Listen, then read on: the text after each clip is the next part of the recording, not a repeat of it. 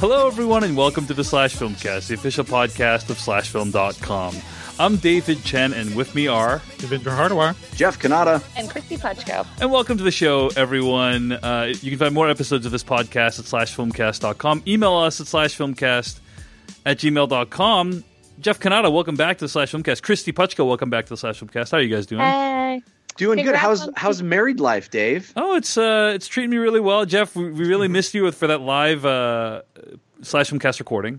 I was very sad. Yeah. I had to leave Seattle lickety split because it was literally the first time I'd been away from my 1-year-old son. But man, wonderful wedding, and it was fun listening to the episode of you guys talking about it all there in person. So congratulations again, and thanks a lot, Jeff. And I just want to give Jeff Kanata a shout out that basically 10 minutes before the reception to the wedding began, we got Jeff into like the green room basically and said to him, Jeff, we need you to MC our reception. And Jeff, completely unfazed, consummate professional. He just is like, he rolled with it, man. I Ching, like whatever, what is it? I Ching, Darwin, the whole collateral speech. I don't have a lot of skills, Dave, but the skills I have are to be able to handle that situation. yeah. So Jeff did a great job, and we're all extremely appreciative. It was my Jeff, pleasure. awesome. Thank you. Just want to give you a shout out for that. Okay, so what we're doing here on the Slash Filmcast today, we are doing a double header. We're recording this episode and the next episode all in a row because I'm going out of the country next week for my honeymoon. Today, we're going to be reviewing Pacific Rim Uprising after talking about what we've been watching. And that's it. I think there's going to be a lot to discuss. So let's just dive into it. Jeff Kanata, you played hooky on the last episode of the Slash Filmcast to watch a movie, right? What was that? Tomb Raider, yeah. the new Tomb Raider reboot, starring Alicia Vikander. Obviously, I do lots of video game based reviewing and podcasting. Also, I'm a big video gamer. Have absolutely loved the most recent Tomb Raider games. There's 2 of them, with a 3rd that will be unveiled just in the next couple of weeks now. And those were a reboot of the Tomb Raider franchise, a much grittier, grounded version of the classic, crazy third-person action adventure game. And this seems to have been influenced by those rebooted games. In fact, the second Tomb Raider game, which his name is escaping me right, Tomb Raider Rise of the Tomb Raider. Rise of the Tomb Raider. Yeah. Was my other show, DLC's Game of the Year it was released. It was our official Game of the Year. So very much, think very highly of these games. Yeah, the new Tomb Raider games are pretty great. They're fantastic. I've played them as well. And at the same time, we have very rarely seen anything approaching a good video game movie, right? This is correct. Yes. I mean, I believe, isn't Alicia Vikander married to Michael Fassbender? I'm not up on my gossip. Yeah, so they got married. They got secret married in Italy or something. Secret married a few months ago, and Michael Fassbender just starred in Assassin's Creed. I know that movie seems like a distant memory, but it did happen recently. Oh my gosh. The assassin from Assassin's Creed is married to Lara Croft? That's correct. I know. Crossover. It's crazy. Crossover. I feel like we're forgetting Lara Croft Tomb Raider, The Cradle of Life, which was a movie. Yes, we are. Directed by Jean Dabant. Come on. Yes, no, we're intentionally forgetting that. Yeah. So Jeff Kanata was Tomb Raider, the new one, starring Alicia Vikander, a good video game movie. I would say I had a lot of fun with it. I really enjoyed my time with that movie. I would not qualify it as a good movie. In fact, I've gotten into some pretty heated debates with some friends who also saw the movie and vehemently hated it. I just had a good time. I had a good time watching. I thought it was not offensively insulting to my intelligence, and it was fun. And it really, I think, paid a lot of homage to those new Tomb Raider video games. They borrowed a lot of stuff from the video game, but it didn't feel forced. It didn't feel like the first person moment from the Doom movie or whatever. It was, it melded into the story very nicely, bits and call outs to video game moments. And the action sequences were fun. There are things that I would have changed. I found the ending to be really fun and satisfying. The explanation, the big explanation for what we were investigating in the tombs, I found to be pretty satisfying. It's interesting because, if you map out the trajectory, this is like it's derivative of a derivative of a derivative of a derivative, right? Because ultimately, Tomb Raider is derivative of Indiana Jones movies, right? It was trying to be the original Tomb Raider games were trying to be, give you that Tomb Raider, Raiders of the Lost Ark. You get it. And then Uncharted was derivative of the Tomb Raiders, but it kind of reinvented it and grounded it and was better. And then the new Tomb Raider video games were derivative of Uncharted, which in itself was derivative of Tomb Raider, which was derivative of Indiana Jones. And now this movie is derivative of that new Tomb Raider. So it's like 12 ghosts removed of anything original. And you feel that, right? I mean, the movie is very much feels like it lifts whole cloth beats from Last Crusade and other things. So to answer your question, I do not think it is a good movie, but it is a movie I found myself enjoying and having a lot of fun with. I don't think it lifts the video game curse per se, but I had enough fun with it that I didn't overtly dislike the experience. I had enough fun with it that I didn't overtly dislike the experience. So many pull quotes. PR is definitely going to contact you. We'd like it for the poster. A pull quote that rolls trippingly off the tongue. Congratulations, Jeff. There's going to be a lot of ellipses in that one. ... Do you have a favorite video game movie? And I'm talking about a movie based on a video game. Like, I'm not talking about Hardcore Henry or Live Die Repeat. Like, video game based on a movie.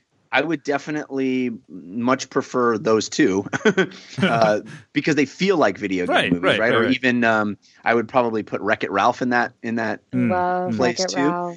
Which it has the spirit. Oh my God, Jeff, we agree on a thing. Yay! Another thing. High five. I think those are much better examples of how the spirit of video games can work in a film. But films based on video game IP have been pretty much universally bad. I guess the only one that I think is fun, and it's only fun because – or not – I mean, this one was fun, but is only successful, I think, because it gave up any pretense of being more than a B movie is the original Mortal Kombat film. And I genuinely think that was that thing was a phenomenon. Like, that soundtrack was great. Oh yeah, and the special effects were good at the time. They definitely don't hold up, but I remember having so much fun with that movie because it was like mind blowing at the time to see something that was in a video game like live action, with actors and stuff. Yeah. I saw that movie. I don't even remember which theater it was. Some theater. I saw it at midnight. We went to a midnight screening the weekend it came out. My buddies and I. And it starts that if you guys remember the soundtrack, it goes Mortal Kombat. Yeah. How could you forget it? And the whole theater went bonkers, dude. When it did that, it was so much fun. Oh man. I did karate in elementary school through high school, and that soundtrack powered most of those years. It was just everywhere. You broke some bricks great. And sticks. Yeah. Christy, I know Gamer is one of your favorite video game related movies. Gamer's good. But is there a movie based on a video game that you're a fan of?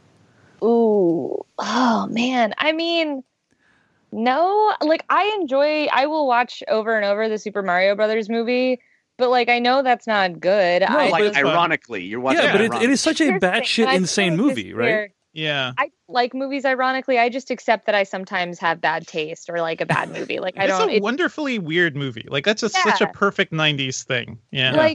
What's funny is I remember watching it when I was a kid and feeling like I just wasn't getting it, that when I got old enough, it would click into place. And I kind of think what I love about it is, no, it'll never make sense why that movie is what it is. But Bob Hoskins is amazing. And John Leguizamo was his brother, because sure, fine, and whatever. And I don't know, I have fond memories of that movie because I think it used to play on USA, kind of all the time. So I think I was just watching it constantly, and I was at that age where you don't understand that movies can be bad, so you just keep watching them. Yeah, the Super Mario Brothers movie, that would actually be my vote, not because it's a good movie, but just because it is so insane and such a it's like was written in some fever dream, that it is a really interesting cultural artifact. I think it's not the correct answer to the best video game movie though, because it is so. It's the exact example for why video game movies don't tend to work. Right. Well, I think we touched on it, is that like video game movies, the problem seems to be that they're like, okay, well, how do I take this and shove it into a film? And they try to make something that isn't necessarily narrative, like Mario chasing a princess from castle to castle. It's not inherently that's not inherently a narrative. And so they're like, well, what if we did all this other stuff and make it exciting and make it something that's not just the game? Whereas like things like Wreck-It Ralph and Live, Die, Repeat and Hardcore Henry take elements of a video game and build a narrative around that. And it makes for, I think, much more inventive storytelling. Mm-hmm. We're also getting to the point now where video games themselves are more cinematic. So I think, I was hopeful that Assassin's Creed was going to be the thing that broke the curse, and Tomb Raider. The new Tomb Raider video games are very cinematic and tell really cinematic stories, and we're going to see an Uncharted movie evidently, and the Uncharted games are basically long films, so it's going to happen at some point because it's just converging. My brother and I talk about that a lot because like he's way more into like narrative video games than I am. I tend to like short action bursts of just like beating the crap out of someone or solving a puzzle. I don't really like when there's like, and now let me show you a cutscene. Like I have no time for it. But he talks to me a lot about the evolution of video games and how storytelling is evolving. And I think it's interesting because I feel like you have these two visual mediums that are inherently about storytelling, but we haven't quite cracked the case on like how to turn one into the other.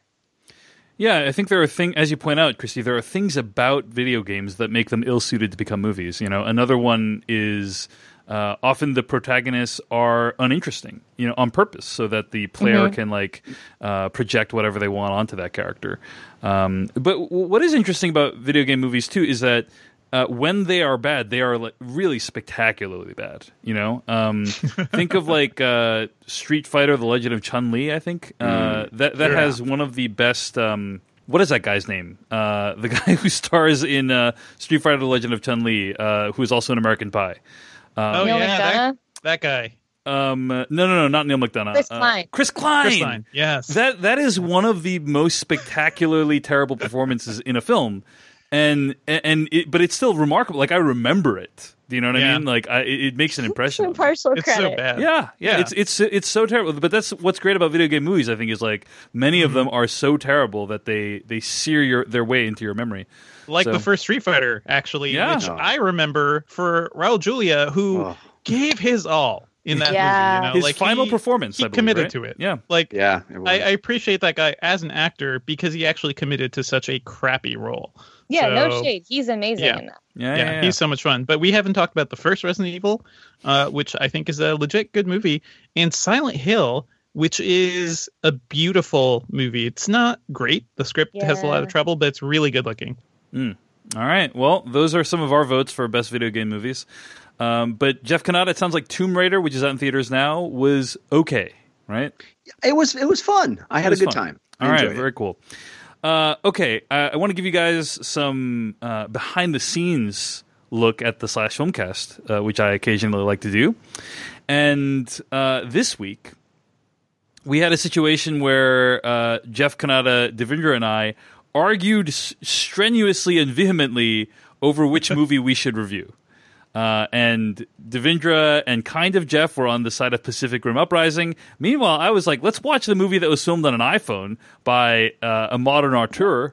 Which I do want to see. Steven Soderbergh. It's called Unsane. And ultimately, I was shouted down to review. Well, no, Dave not shouted down. Like, we democratized the process, Dave. Okay, we did. You wanted to bring it to Twitter, Dave, and this is what happened. Okay, I don't know if I wanted to bring it to Twitter. I wanted us to vote in my way. But anyway, Christy, fortunately, you have actually seen Steven Soderbergh's Unsane. I have. And so here's my question: is should we have reviewed Unsane instead today instead of Pacific Uprising? Not even a little bit. Oh, really? Wow. Yeah. Okay. So here's the thing. Unsane, yes, it's the movie shot on the iPhone 7 Plus. And the trailers are making it look like it's very straightforward, like thriller. Like there's this woman and she has a stalker, and when she gets against her will is committed into an insane asylum, this stalker, he works there, and how crazy. And like the movie, like the trailer wants you to think this is exciting. Soderbergh does his best to make it as boring as possible. And I was really annoyed and upset about this because it's basically like a Lifetime movie that he bled any like theatricality out of. And I don't say Lifetime movie as like a slam. Like a lot of people say that when they mean like, oh, it's like a dumb like melodrama. Like, no, I watch Lifetime movies. I appreciate the art of a Lifetime movie. But the thing is that in a Lifetime movie, you typically have like, you know, a woman who is trapped in a scenario where like the system is failing her and she's racked with self-doubt and like she's like, you know, am I under threat or am I not? Do I have a stalker? Is he here? And like all that stuff plays very much into that realm. But then like in a Lifetime movie, you tend to have these performances that are so like over the top. And I understand where some people would call them bad. I think that, frankly, they give you a catharsis because as a viewer, they give you something to kind of chuckle at, but also they like, it's like a hyperbole of how you would want to see that situation play out. It's very soap opera. It's very grand. And it gives you a sense of catharsis because a lot of those stories are based on things that did happen to real women of like being stalked or being attacked or whatever. And you want the catharsis of the drama and the whatever and the survival, right? And by having like everyone in this movie kind of talks like this the whole time, no matter what's going on, everyone talks like this.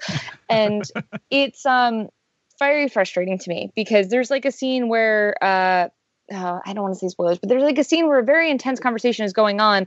And instead of crying and holding each other, these two women are like sitting across the table and just being like, yes, we really should take care of this. I'm like, what is happening? It's a Soderbergh movie, right? Like that is, exactly. I feel that coldness is always there in a lot of his films. But that's like the thing. It's like, you know, he does like Ocean's 11. Like he knows how to make things like jaunty and to have a sense of like dynamicism and charisma and dynamicism. Dynamism, I think. Dynamicisms. But yeah, I just found this really boring, and I felt like the way he was trying to play with it just kind of took away the thing from Lifetime movies that I think is undervalued, which is, you know, the theatricality and the camp value of it is part of the fun. And when you drain that away, I wasn't having fun. I didn't have a catharsis. I just sat there in a sense of dread. And, you know, I can watch a lot of things to feel dreadful. Were you a fan of Side Effects by any chance? Or Contagion, any of his previous health-related films? I don't watch those because I get freaked out about like a Contagion. The trailers were enough for me. I was like, no, I'm good. And Side Effects was a similar thing. I really want to know what you think of Side Effects, Christy. Yeah, that movie is really good. I thought those were both great films. It's not that I thought they would be bad. It's that I know. Yeah, they concern me. And I want to have like a camera facing you as you're watching it and just like recording. That's the show. Just reacting to these just so you know, you're not wrong about any of that. I mean, I'm a person who generally doesn't think about that stuff, and I went out of those movies going, "Oh, geez, we're all doomed." Yeah, they're deeply troubling films. Yeah, I've watched it's ever since I binged like a season of House in like a day. I just I need to know my. I will say, Side Effects is not what you think it's about. They definitely sold it one way, and it's something very different. Now I'm wondering if I saw it and just don't remember. Like I'm looking at the stills and like, did I see this? I might have seen this, but I don't remember. Well, I love those movies, but that being said, I've also heard Unsane is kind of a disaster. So I'm sorry to hear that you didn't have a good experience. But the movie is Unsane, and it's out in theaters right now. And I actually did okay at the box office this weekend. So I was surprised to see people were interested in checking that out. But I've also heard that it's not as good of a movie in terms of how it looks compared to like Tangerine, you know, which is the Sean Baker film. Tangerine looks a lot better. Like Unsane looks like a movie shot on an iPhone. Interesting. Tangerine, Sean Baker shot that on an iPhone 5S, I believe. So he actually shot it on a worse iPhone than Steven Soderbergh, but apparently it looks better. Anyway, so Christy, what else have you been watching? The other film I've seen is Isle of Dogs, the new Wes Anderson. Have any of you seen it? No, I really want to, though. Yeah, it looks beautiful from the trailers. It's beautiful. Yeah. It's a very Wes Anderson movie. There's the symmetrical framing and these delicate, very twee details, and there's like a disaffected youth who has this quirky quest and deeply rooted family issues, and that stuff is all very charming and very Wes Anderson. But watching the film, I like came out of it and someone was like, what'd you think? And I kind of dodged the question because I was just like, I don't know. Like, I just felt I didn't like most of his movies really take me in and I feel warm and excited and they have this sense of whimsy that I find very inviting. But this one felt weird to me and I kept trying to kind of figure out what it was. And it took me a little bit to sit with it. And I was like, it's that like I didn't really get to connect to half the characters because he uses this strange device where he chooses that like the opening title card tells you the dogs will be translated into English, their barks, but everyone else will speak in their native tongues, which means that every Japanese character speaks in Japanese. And instead of subtitles that would explain to an English-speaking audience what they're saying, they either have a character played by Frances McDormand act as interpreter, like literally she plays an interpreter in the film and she explains like, this is what the mayor just said, or there's no translation. So a character will talk and you're left to figure out through context what they might be saying. And it creates an inherent distance between the characters because this isn't like watching a subtitle movie where you're following along and maybe you're not getting all the nuance of what they're actually saying, but you at least get the broad strokes. Like in this, there are huge sections of the film where you don't know what the characters are actually saying. And so I connected with the dogs. The dogs were very sweet and they spoke English, so I understood what they were saying. But like Atari, who is the little boy at the center who is searching for his dog, there are huge sections of the movie where you just don't know what he's saying and you are left to guess. And it created this distance that made me very uncomfortable watching the film.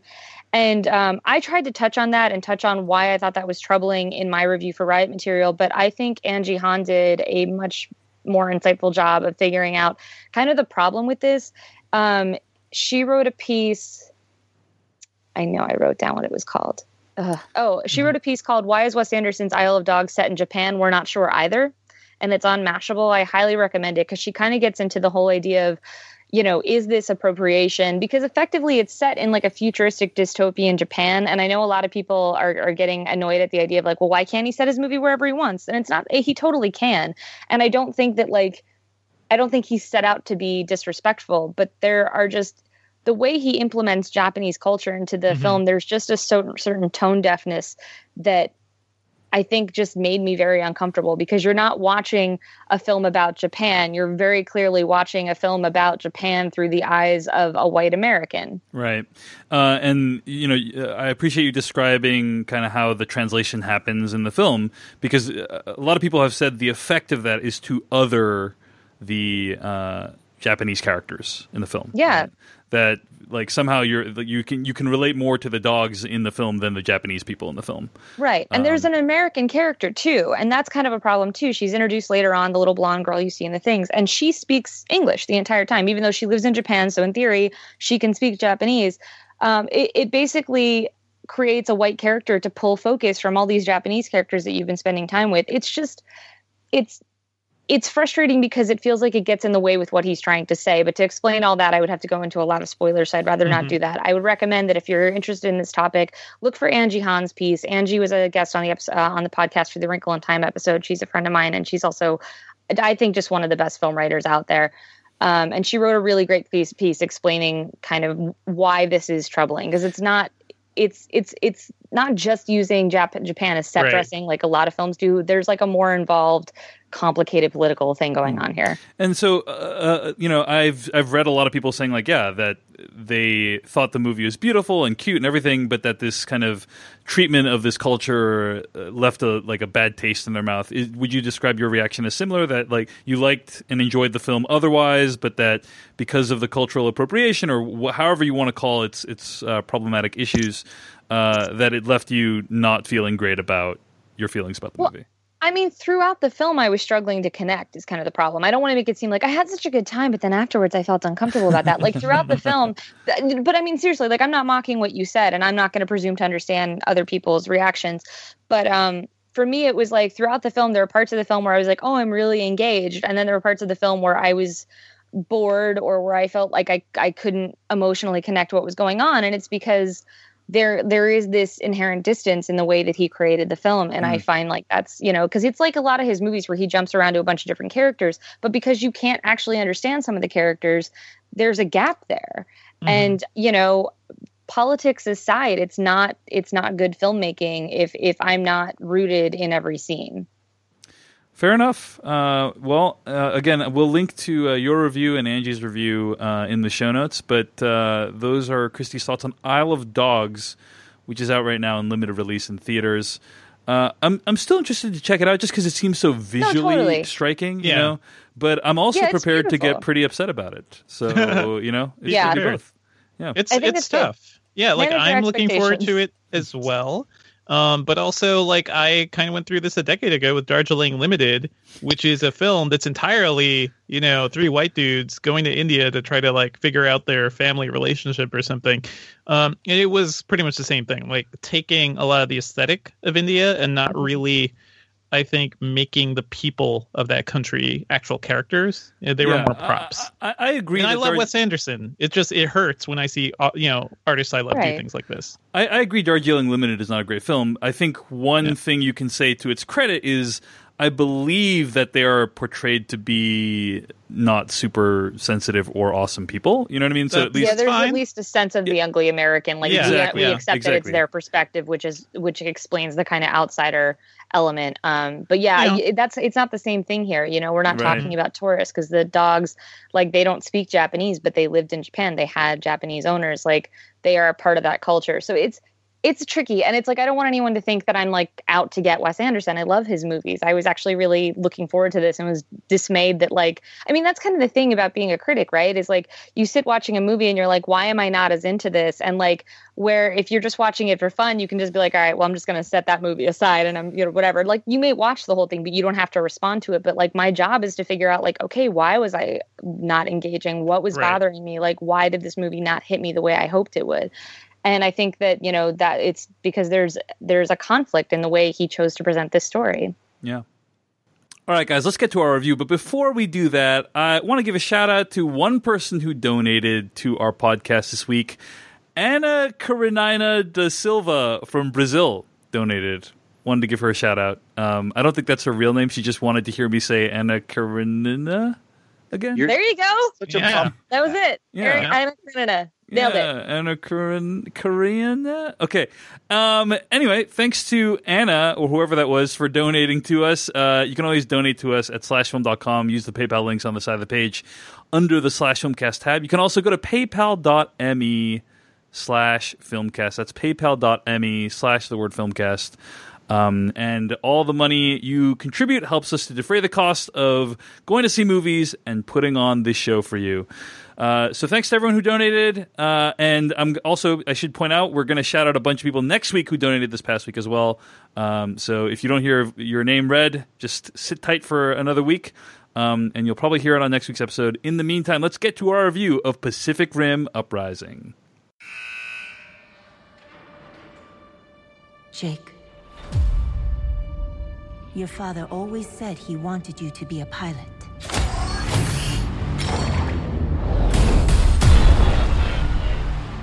He said a lot of things. I'm not a hero like he was. The kaiju. They're gonna come back. I'm not gonna be stuck waiting for someone else to come save my ass. Cadets, you better gear up.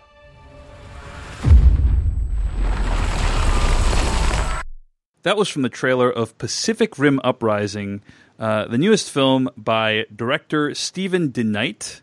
It stars John Boyega, Scott Eastwood, and I want to say Kaylee Spaney?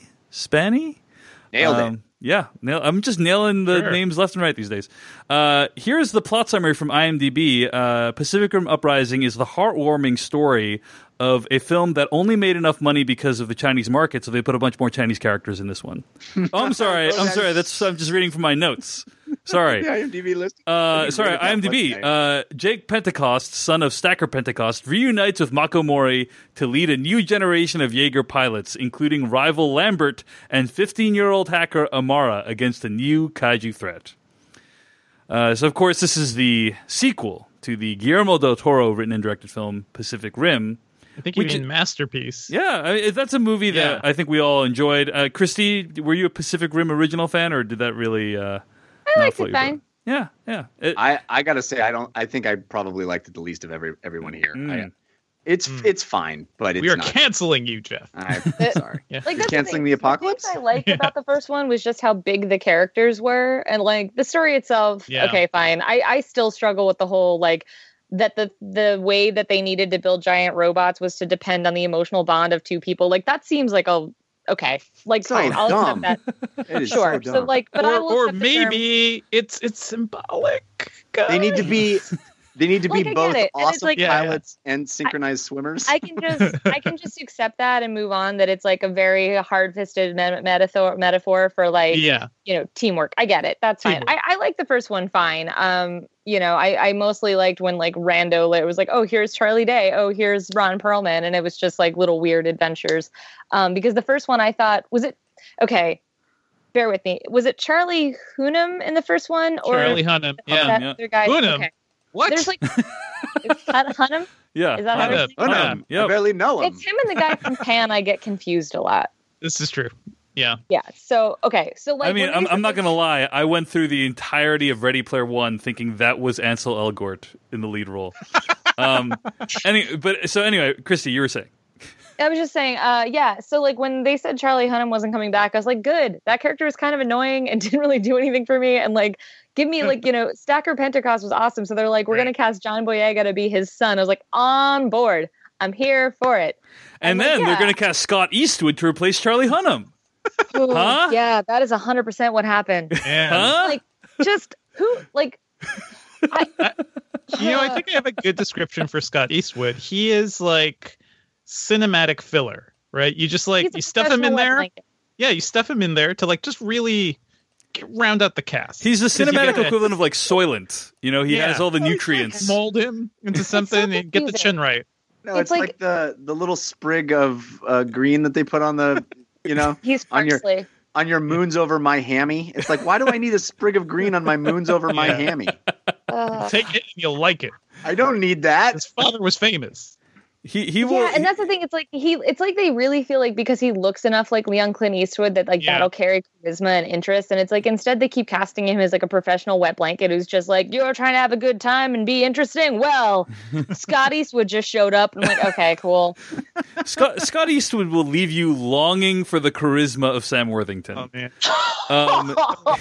He will I leave. feel a little bad. I feel like he's going to hear this at some point and just like No, we're being start very crying. personal. But it's true. It's all true. Come on. It's all extremely Yeah. good. Okay. Let's start with Devindra because I know you like this movie the most. I had a lot of fun with it. I did not expect much, judging from some of the early reviews, but I didn't read reviews. I was just like watching the tomato score go down and down every day, which is something that makes me sad sometimes. I don't know.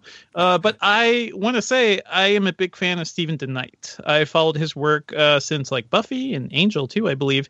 But he did Spartacus on Stars, which is a great show that nobody has watched because it's on Stars.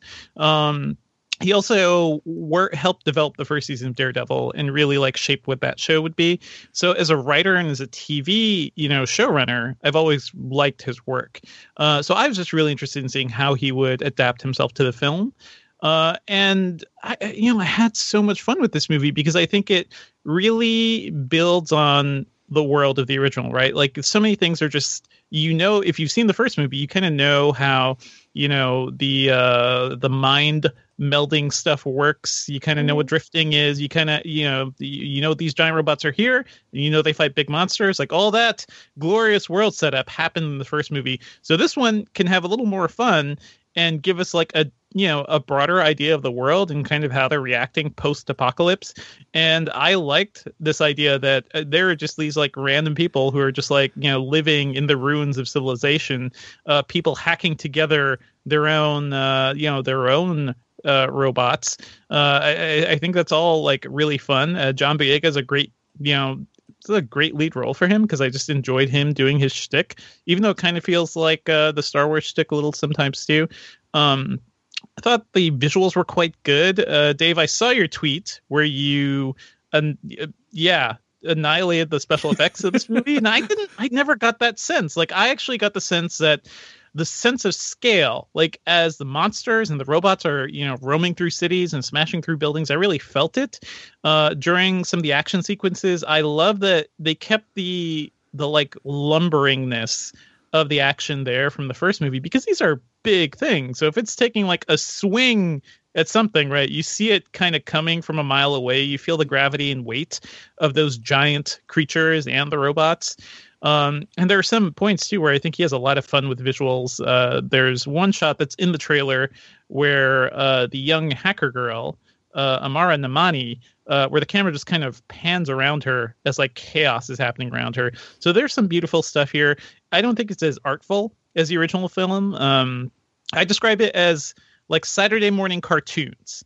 And I love Saturday morning cartoons. It's kind of the stuff I grew up watching, and it kind of evoked that same sense. I even saw a little nod to other giant robot franchises in this movie. But I think Pacific Rim, the original, Del Toro was going for something even more. He was going for he was definitely going for kaiju films, but he was going for like big robot anime as well. Like there was a lot of Neon Genesis Evangelion in there. Like he was just trying to, I think, while having fun with the cheesy genre, also trying to elevate a little. Whereas this one, I think, is fine, just having fun and being a little comic booky. I can understand why people aren't digging this one as much, but as far as like giant robot movies go, where they fight monsters, I have a lot of fun with that. And to me, like this is much more fulfilling than any of the Transformers films, where I never connected with the characters. The action got consistently worse. This is a movie that has fun with its premise and knows exactly what it is, and I kind of appreciate it for that. I have so much to say in response, but first I'm going to turn it over to Christy Puchko. Christy, take it away. I liked it fine. Like, it's interesting because like you guys are talking about the action, and I'm like, yes. I saw it yesterday. I don't remember most of the action. It's honestly, okay, I think it's just a thing of like, to me, the color palettes of the monsters, I just can't tell them apart at a certain point. And they spend all this time with Amara in the beginning where she's like, oh my gosh, that's such and such robot, and that Jaeger does this. And I was like, cool. So we're going to see all these special powers. But it felt like by the time that actually happens, it was just a tangle of action and stuff. And I was like, oh, okay.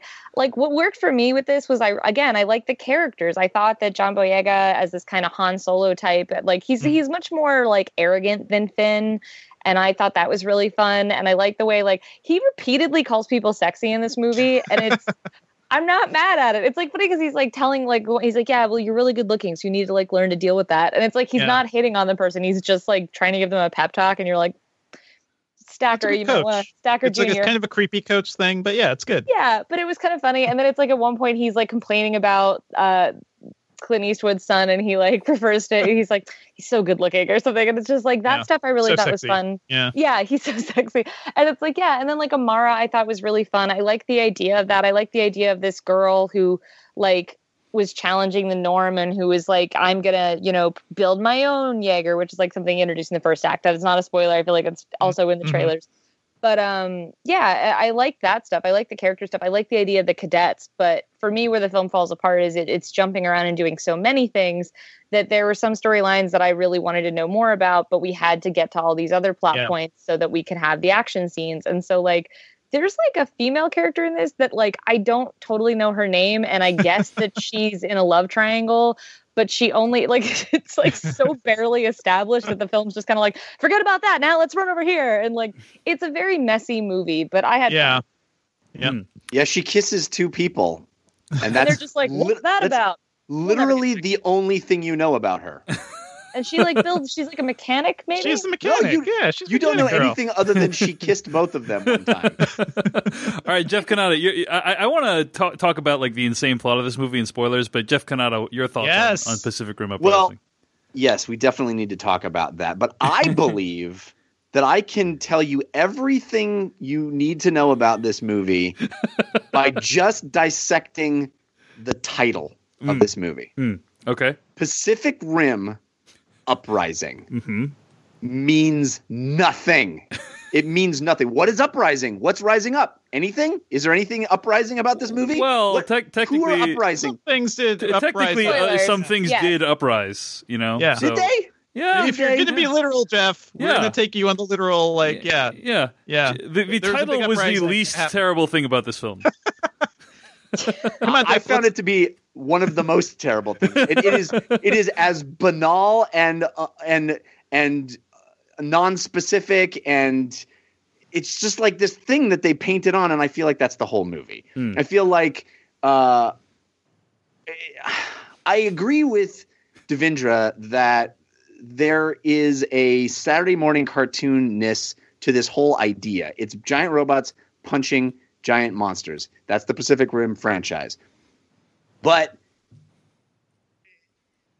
it just goes to show how far we've come in geek culture that that's not enough anymore, right? If that had come out when I was 10, that would have been enough because we didn't have that. It just didn't happen on this kind of scale. There was not a big movie in theaters where it took this kind of genre stuff seriously.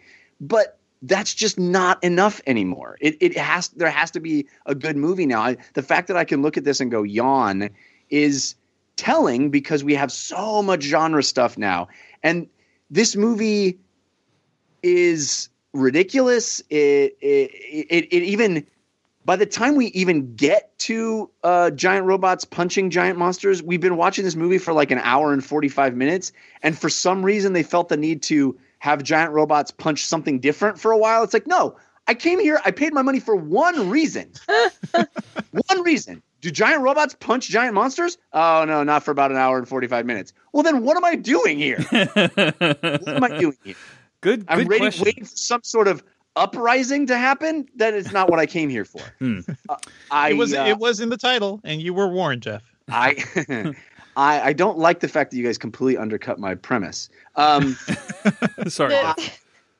I love John Boyega. The guy is charismatic as hell. He is the shining star in this movie, and you can just tell this guy has a huge future because he's just so charismatic and fun to watch. But everything else just feels like a mess. The whole beginning, and I mean not beginning, but the sort of like second act of after we get into the Jaegers is just like, what is even happening? Who are all these cast of characters? It's just a mess and a jumble for nothing, because really all that matters is, do giant robots punch giant monsters? That's the beginning and end of what this franchise is about. And it really just backloads all of that in a very brief way, and it's not satisfying. And that's a shame, because that kind of thing can be fun. It just isn't particularly in this movie. Yeah, when I watched this movie and thought about it afterwards, I was reminded of the words of our modern-day philosopher Adam Sandler, who once wrote the following: "What we have just seen is one of the most insanely idiotic things ever. At no point in this rambling, incoherent film was there anything even close to something that could be considered a rational I feel thought. like I gotta call a moratorium on this quote. Everyone in this podcast is now dumber for having seen it. I award this movie no points, and may God have mercy on its soul. This movie is terrible, and I'm trying. We try to keep things at a arm's length from an emotional standpoint on this podcast, but I'm trying not to be insulted at anything positive said about this film, which in my opinion disgraces the memory of Guillermo del Toro's Pacific Rim 1. Evidently, del Toro thinks that too, because he would not be seen within 10,000 feet of this movie. But I want to push back, since you totally destroyed my premise, Dave. I shall never forgive you. I want to push back and say that I would watch this movie 1,000 times before rewatching any of the Transformer movies once. Here's the thing, is I never thought a movie would leave me longing for the A, plausibility, and B, pyrotechnics of a Transformers film, but here we are.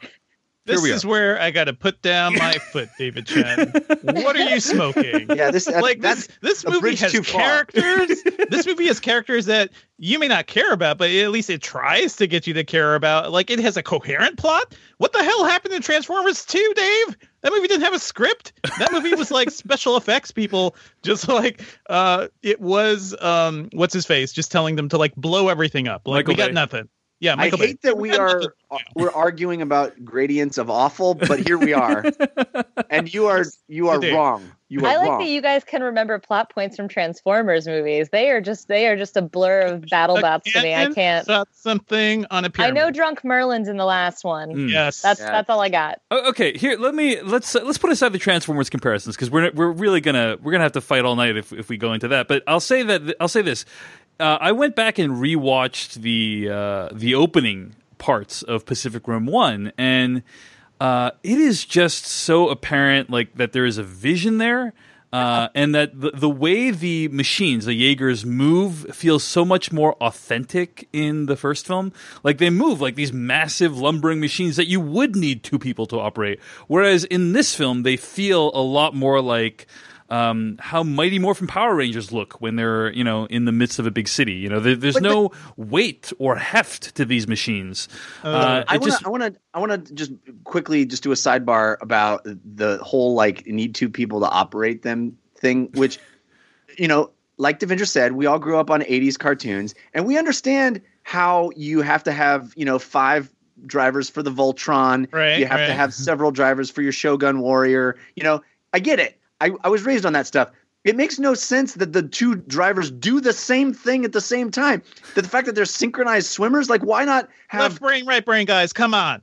Work with me here. I actually do want to intervene here because I actually thought that the element of as much as I think the neural bridge thing, I'm like, okay, like I just have to hang on to that because that's your premise. We're going to go with this. But what I thought was cool about this one is in the first movie, like the action felt very video game, and that it was like they're watching on a screen what's happening, and they're in those big heavy rigs, and it felt very disjointed. Like it felt like you're in the action of the kaiju versus the Jaeger, and then even though they're in the Jaeger, it feels like, and then remotely there, it's just like, why are they in there? It seems so I remember Guillermo del Toro talking about this, and like the way he positioned the camera and everything for the original film was like he wanted to feel like it was actually a camera that was somewhere that was actually shooting these things, whereas this movie has the free-floating kind of CG style, like where the camera's just going everywhere and looping around, and it's all over the place. Well, right. It's a very different look, but yeah. But beyond that, it's also that now they're not in these big heavy rigs anymore, and they can be more like they get to move and jump around in a way that's like I think embraces the action a lot more, and also it's like they basically interact with 3D holograms within the Jaeger body, which I think makes the action more immersive than it did from the first film. So there are a lot of I'm not saying this is anywhere as good as the first film, but that element of the action I thought translated far better. Interesting. So the things that you liked more about this film, I hated more. I don't.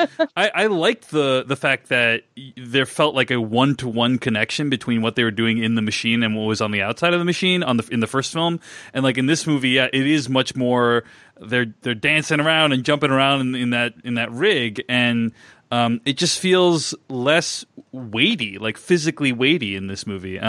So I just didn't like the look and feel overall of the visual effects, and that was a big downside to me because, as Jeff indicated, you go to this movie to watch robots fight monsters, and I go to watch them fight monsters in slightly more realistic fashion than they were depicted here. But other than that, I think you guys have already hit all the points that are terrible about this film, which is that it seems bizarrely stuffed with a ton of plot for a movie that's supposed to be kind of a light romp. And it tries to do too much, but doesn't really do anything particularly well, unfortunately. There is this whole love triangle plot that you guys point to. That there's a Stacker Pentecost trying to live up to the legacy of his father. There is this other plotline with all these cadets, right, that Amara is with, and all of them bonding and rising up together. And really, none of that connected. I just don't feel like any of those plotlines were given their due. And in the end, you go to see good action, and as Jeff pointed out, like the action's not that great, and if not action, then you go for this emotional connection with these characters, and none of that existed as well. I will say, one of the great things I liked a lot about Pacific Rim is the relationship between like Charlie Hunnam's character and Mako Mori. I liked that it was not a romantic subplot, right? Like they don't kiss at the end. It feels like we commented on this in our review of this film 5 years ago, but like it does not feel like a like a shoveled in romantic subplot. Like there is like this mutual respect and this friendship there, and that felt really different and fresh. And this movie basically does the complete opposite. It shoehorns in this really poorly executed love triangle that just is very ill-advised and completely unbelievable. Yeah, it's like when they first introduced it, I thought, this isn't a love triangle, right? It's too awkward. And then they just kept doing it. And I was like, no, like, I don't care. And you're spending so much screen time. Yeah. But it's like, there's no purpose for it. But it feels like they the movie itself makes fun of that. Like, I think the movie itself makes fun of the love triangle, like, as it's happening. That sound that Christy just made, where she's like, that's how I feel about what you just said, Devindra. Okay. I don't feel like there is that much self-awareness. That was confusing, was not a funny response to whatever was happening there. And we all know the real love triangle. The real relationship is Scott Eastwood. Like, it's those two. Like, they're just in love with each other and they're trying to figure this out. I wish. Here's the thing. I wish that they had found like a Poe Dameron for this franchise. Like, not necessarily Oscar Isaac, though I wouldn't have been mad at it.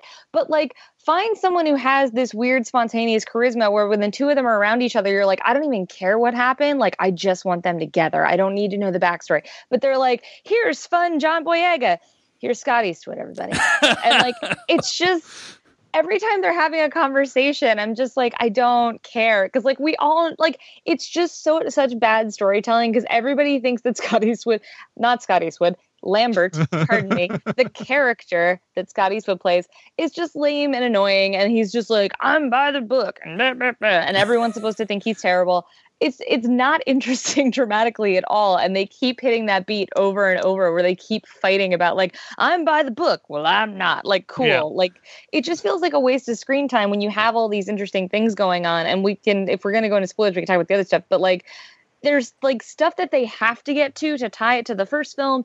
And that becomes like laborious, which is kind of why toward the end of the film, I was really just getting bummed because I like the idea of these cadets and like in a very kind of, what is that movie called? That Orson Card movie that came out. Ender's Game, yeah. Thank you, Ender's Game. It reminded me of Ender's Game of like these kids who were like, we're going to team up and save the world. And I like the idea of that. But like, we spend so little time with them that you're just like, that's the angry Russian one. Like, they don't get a lot of like depth. So I thought that was disappointing. Agreed completely. I mean, it could have been a much better film for a variety of reasons. If they had developed that a little bit more and kind of passed the torch on to Amara, So in this Dave, way. Yeah. Dave, you found nothing. Did you find anything interesting about Amara? Because I think they did a good job of building up her character, at least her relationship with. I'll say she wasn't terrible. I'll say she was not a terrible character, and I thought the actress who played her did a fine job. I just think in general, the casting overall is not in the same caliber as Pacific Rim 1. I mean, you have Idris Elba playing Stacker Pentecost, and in this movie, Jake says like, "I'm not my father.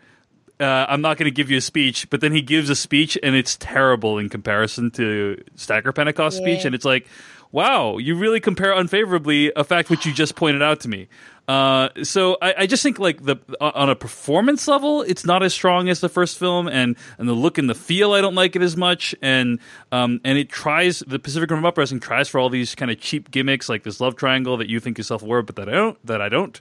And so overall, and the action is not that good. Like the set pieces, I don't think were particularly interesting. So I think this is like a total loss in terms of my time. So I want to throw out a thing that I feel like could have helped tie these stories together in a much more interesting way and ditch some of the backstory that we feel like doesn't work very well. If they had basically been like, let's take Pacific Rim meets the Mighty Ducks, it would have been amazing. I agree. Because then you could have just been like, oh, John Boyega plays a character who like washed out and screwed up, but this is his chance at redemption if he can get these cadets in line. And then like, just we really don't need Lambert. You could have someone be a figure. I mean, they could have given Mako the like, stern, like, we really need you to shape up kind of thing. And then you could have ditched all that extraneous stuff. There are definitely on, things to talk about in spoilers. Yeah. No, good call though. That would have been. Sorry, go ahead. Sorry, I realized that like while you were talking, and that's what that like. It was like literal eureka moment of like, oh my god, guys, what about Mighty Ducks?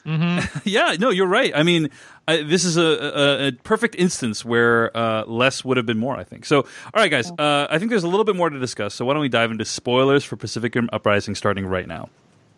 Now you're looking for the secret. You're going to see this coming. No, But you won't find it because, of course, you're not going to see this coming. you're not really looking. I have been puzzling over how it works. You don't really want to work it out. Who's in the box? I have been dying to tell you. I want to tell you my secret now. You want to be fooled.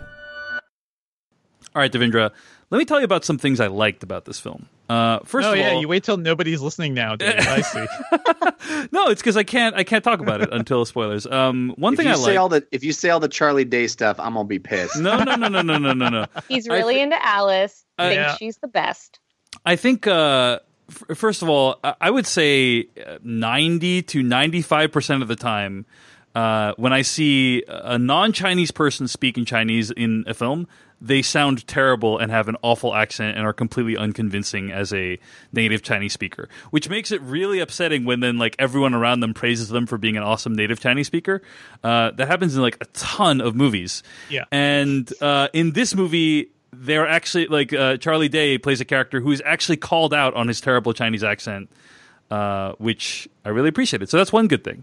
But related to that is I did enjoy that they set up the Chinese woman to be the big bad, and it turns out that Charlie Day's the villain. So that was a fun reversal. So those are some things. It kind of came out of nowhere, but what I like about that, maybe you guys may not like how it actually happened in the film, but it does build on something from the first movie, because what they did in the first movie is insane. Like they drifted with the aliens. Like I do like that the idea that this you can build on something that actually happened before. And within the confines of this universe, like it seems like a vaguely plausible thing. Like, oh man, they hacked his brain while this was all going on. Was a fun little twist. And how often do we get to see Charlie Day just be crazy, evil scientist mode? I don't know. That was a little different. Yeah. Sure. I just that I didn't mind the twist. Like I know some people are probably mad because they're like, "But he was so great in the first one." Whatever. It takes so long to get there. They have to lay so much groundwork. Yeah. And it just feels like it's really distracting, so that they can get to a twist that is like not like as soon as they introduce Alice, are we not thinking that's where it's going to go? It is funny that she's talking about this drone army the whole time. She's so ridiculously evil the entire film. Like the drones, it's almost like this accident that killed a ton of people, was a good thing for me. Like she's so evil. And then, and you're right, it was like an hour and 20 minutes into the film until we discover that Charlie Day is the real villain. The thing that pissed me off is the fact that they feel the need to introduce new, like, oh, the Jaegers can somehow morph into evil spiked Jaegers? That we have to, the drone thing, like, completely unnecessary. Not what we came to this movie to see. I'm not interested in watching robots. They're still monsters, robots. They're still giant monsters. Not really monsters. I They're love not the literalness of all of this. The title and man. the monsters. I don't know. And like Jeff is getting really hung up on labels. Well, fair enough. But I will agree with you, Christy, that you brought this thing about the cool stuff from the first movie where she walks into the hangar and she's like, "That's the cool kaiju. That's the cool Jaeger. That's the other cool Jaeger." And then there's another briefest of moments in the movie where they show this panel that has all of the kaiju labeled and they have unique icons for each of the kaiju. And there's some designer who spent hours of his life designing all of that stuff and thinking it through and coming up with this cool taxonomy of kaiju that feels so ready to be awesome, and yet the movie couldn't care less about all of that. Shows it in the briefest of moments, and then that is what makes great movies great, is that cool universe building stuff. Right. And I want to know about all those things. I want the mythology to be a big part of this franchise, and it just isn't. It sucks. Yeah, it's really unfortunate. Speaking of things that suck, the final battle sequence I thought was really insane. So Charlie Day unleashes all these tiny little robot things, which, okay, thanks for introducing that concept earlier. And then somehow they're able to physiologically combine 3 kaiju into one. Is that what happened? Yeah. At the end? Yes. That's what happened. Yes. Yeah. I This mean, is the part you can't buy, Dave. Well, it just is like, okay, so these nanobot things or whatever that you've never introduced, like they are able to like fuse kaiju. It's like not even a thing that was like dramatically. It's just a weird choice. I feel like it wasn't like set up anywhere. I could see that. Yeah, it's also like yeah. Go ahead, Christy. It feels like anime to me, where it's like, it looks like they're going to defeat the villain, and it's like, oh, I've got you now, and then they just unleash something that like is in no way set up. And yeah, like the finale, I was just kind of like underwhelmed because, like I said, at this point, I was like, I just want to hang out with the characters, and now we're in this thing where it's just, and I couldn't like tell who was in what robot, so maybe that's on me. I saw it on IMAX 3D because in New York, and I don't know if you guys had this trouble, or Devendra had this trouble. It's actually kind of almost impossible to not see it in 3D in New York. Like I only saw like 2 2D screenings, and they were like in theaters that are like nowhere near me. So my options were like IMAX 3D or 4DX 3D, or like they were all these like padded ticket options.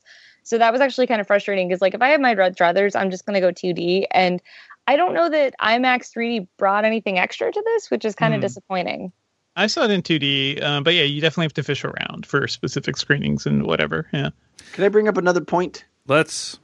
There is a lot of hay made about figuring out. We spend so much time figuring out that we can use rockets to shoot the Jaegers closer to where we need them to be rather than helicopters. And it seems like the stupidest thing that anybody could care about. Like until, of course, the end, which it's all this elaborate setup for rocketing them into space for the last thing. But ostensibly, the guy worked so hard so that we could all get in our Jaegers and rocket to where we need to be rather than being helicoptered there. It just seems like the stupidest. We spend so much time in the movie working on that. And then they're all so excited that we could just rocket to where we need to go. You know, I mean, they did tell you. I mean, within the movie, they tell you like by the time you get there with the helicopter or whatever, you know, the monsters have already destroyed half the city. How can we fix that? Rockets. Yeah, let's sure. Yeah, it's literally like we got a faster transportation system installed to get us. I don't know. It sucks for 2 reasons. One is that, as I indicated, like you've seen these robots move incredibly quickly. Like that's the thing. That's why I feel like in the first film, you know, maybe I'm remembering this wrong, but I did rewatch a significant chunk of it that like they move like what gigantic robots would move like, which is like very slow and ponderously, and so that makes sense. But in this movie, they move like they're actual like human beings, like at city sized. It just doesn't. And so the idea that they need a rocket to get to this place that's like 3 miles away, it doesn't ring true from a visual perspective. And the second thing is this movie messed up the one thing that it was a slam dunk, which is the music from the first film written by Ramin Djawadi, who created the Game of Thrones theme. I'm like, oh, well, you know, everything else about this movie is terrible, but at least they're going to rock out to that Pacific Rim theme song.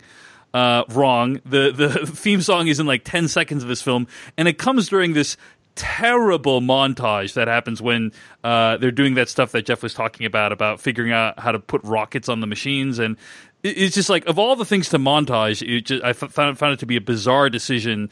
And then they play the music for like 5 seconds, and then it's over. You know, it is great music, though. Yeah, it is great music. It's a kick-ass theme, and I'm bummed that they didn't use it more often. Although maybe I'm not. All rallied together. Get these and also rockets Tom Morello, I believe, too. Like Tom Morello on guitars there. It's a fun theme.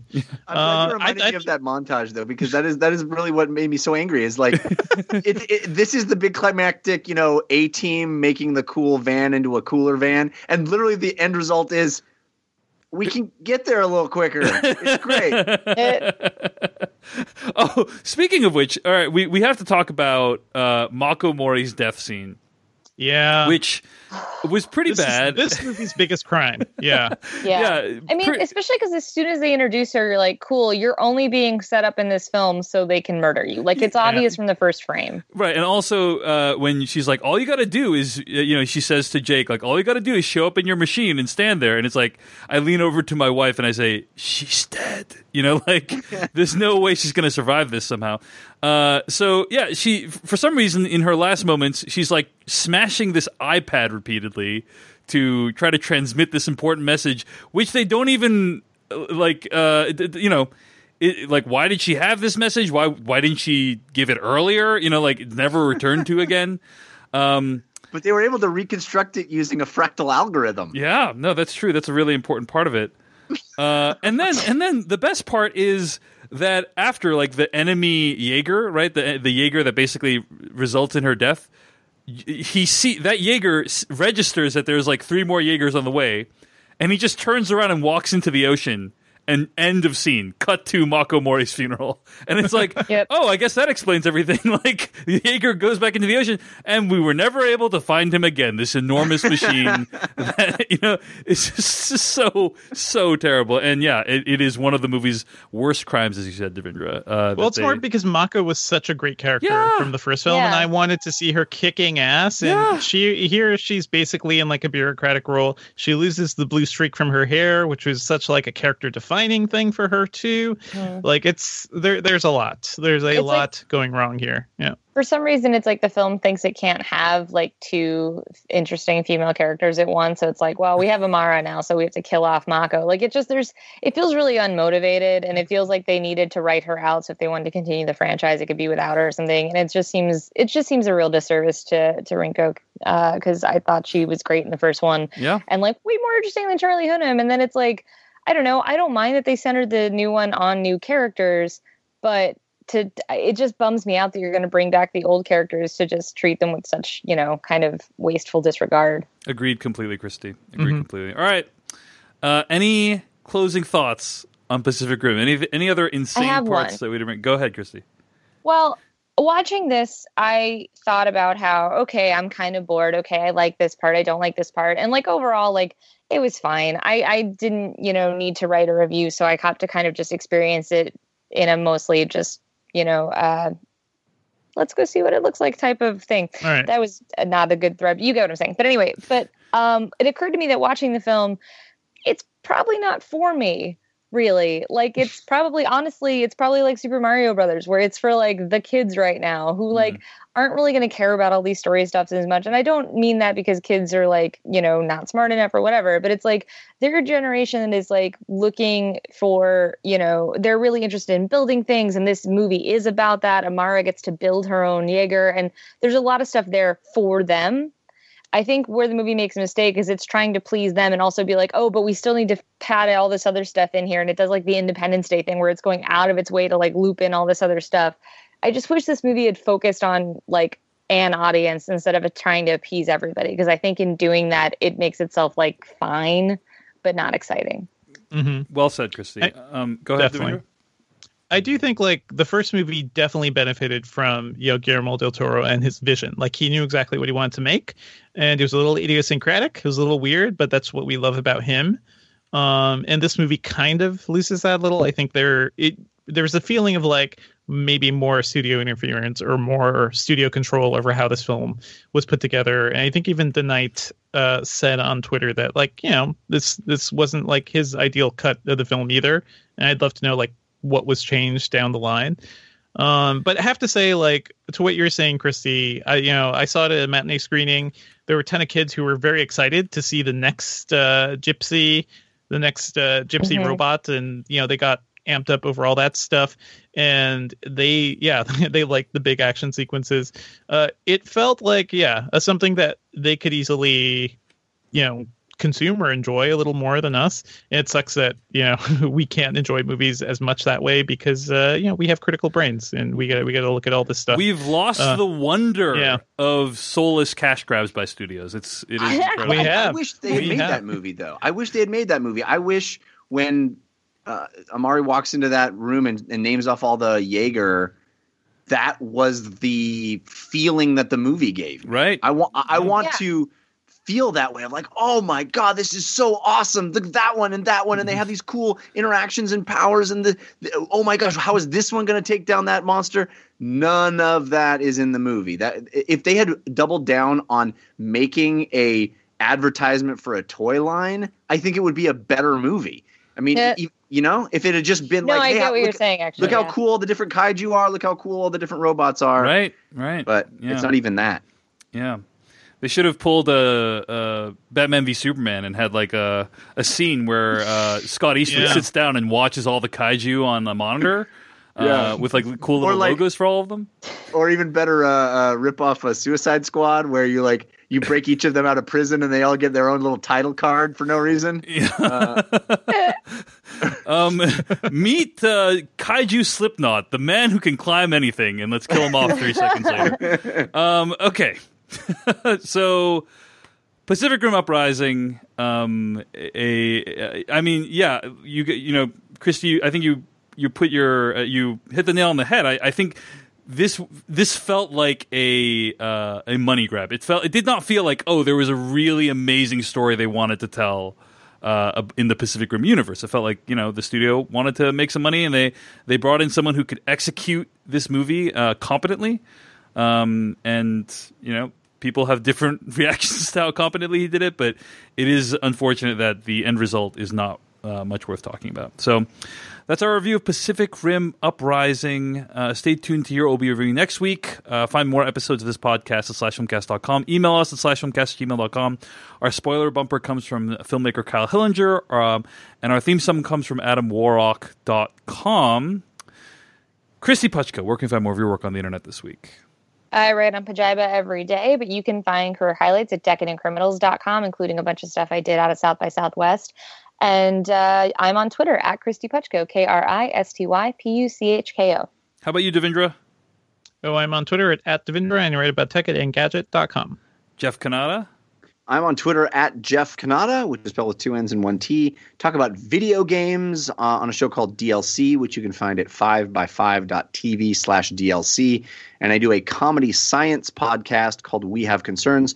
We'll actually be doing a live version of We Have Concerns at PAX East on Friday, April, I want to say 6th, 5th or 6th, whatever that Friday is, at 11 a.m. So if you're going to PAX East, please come see us. I guarantee some laughs and some fun. WeHaveConcerns.com to listen to the podcast, but we'll be there at PAX East. Awesome. And find my stuff at davechen.net or twitter.com/DaveChensky. That's Dave Chen, SKY. I've also been making some more YouTube videos. You can find that at youtube.com/DaveChensky. And next week, we'll be reviewing Steven Spielberg's newest film, Ready Player One.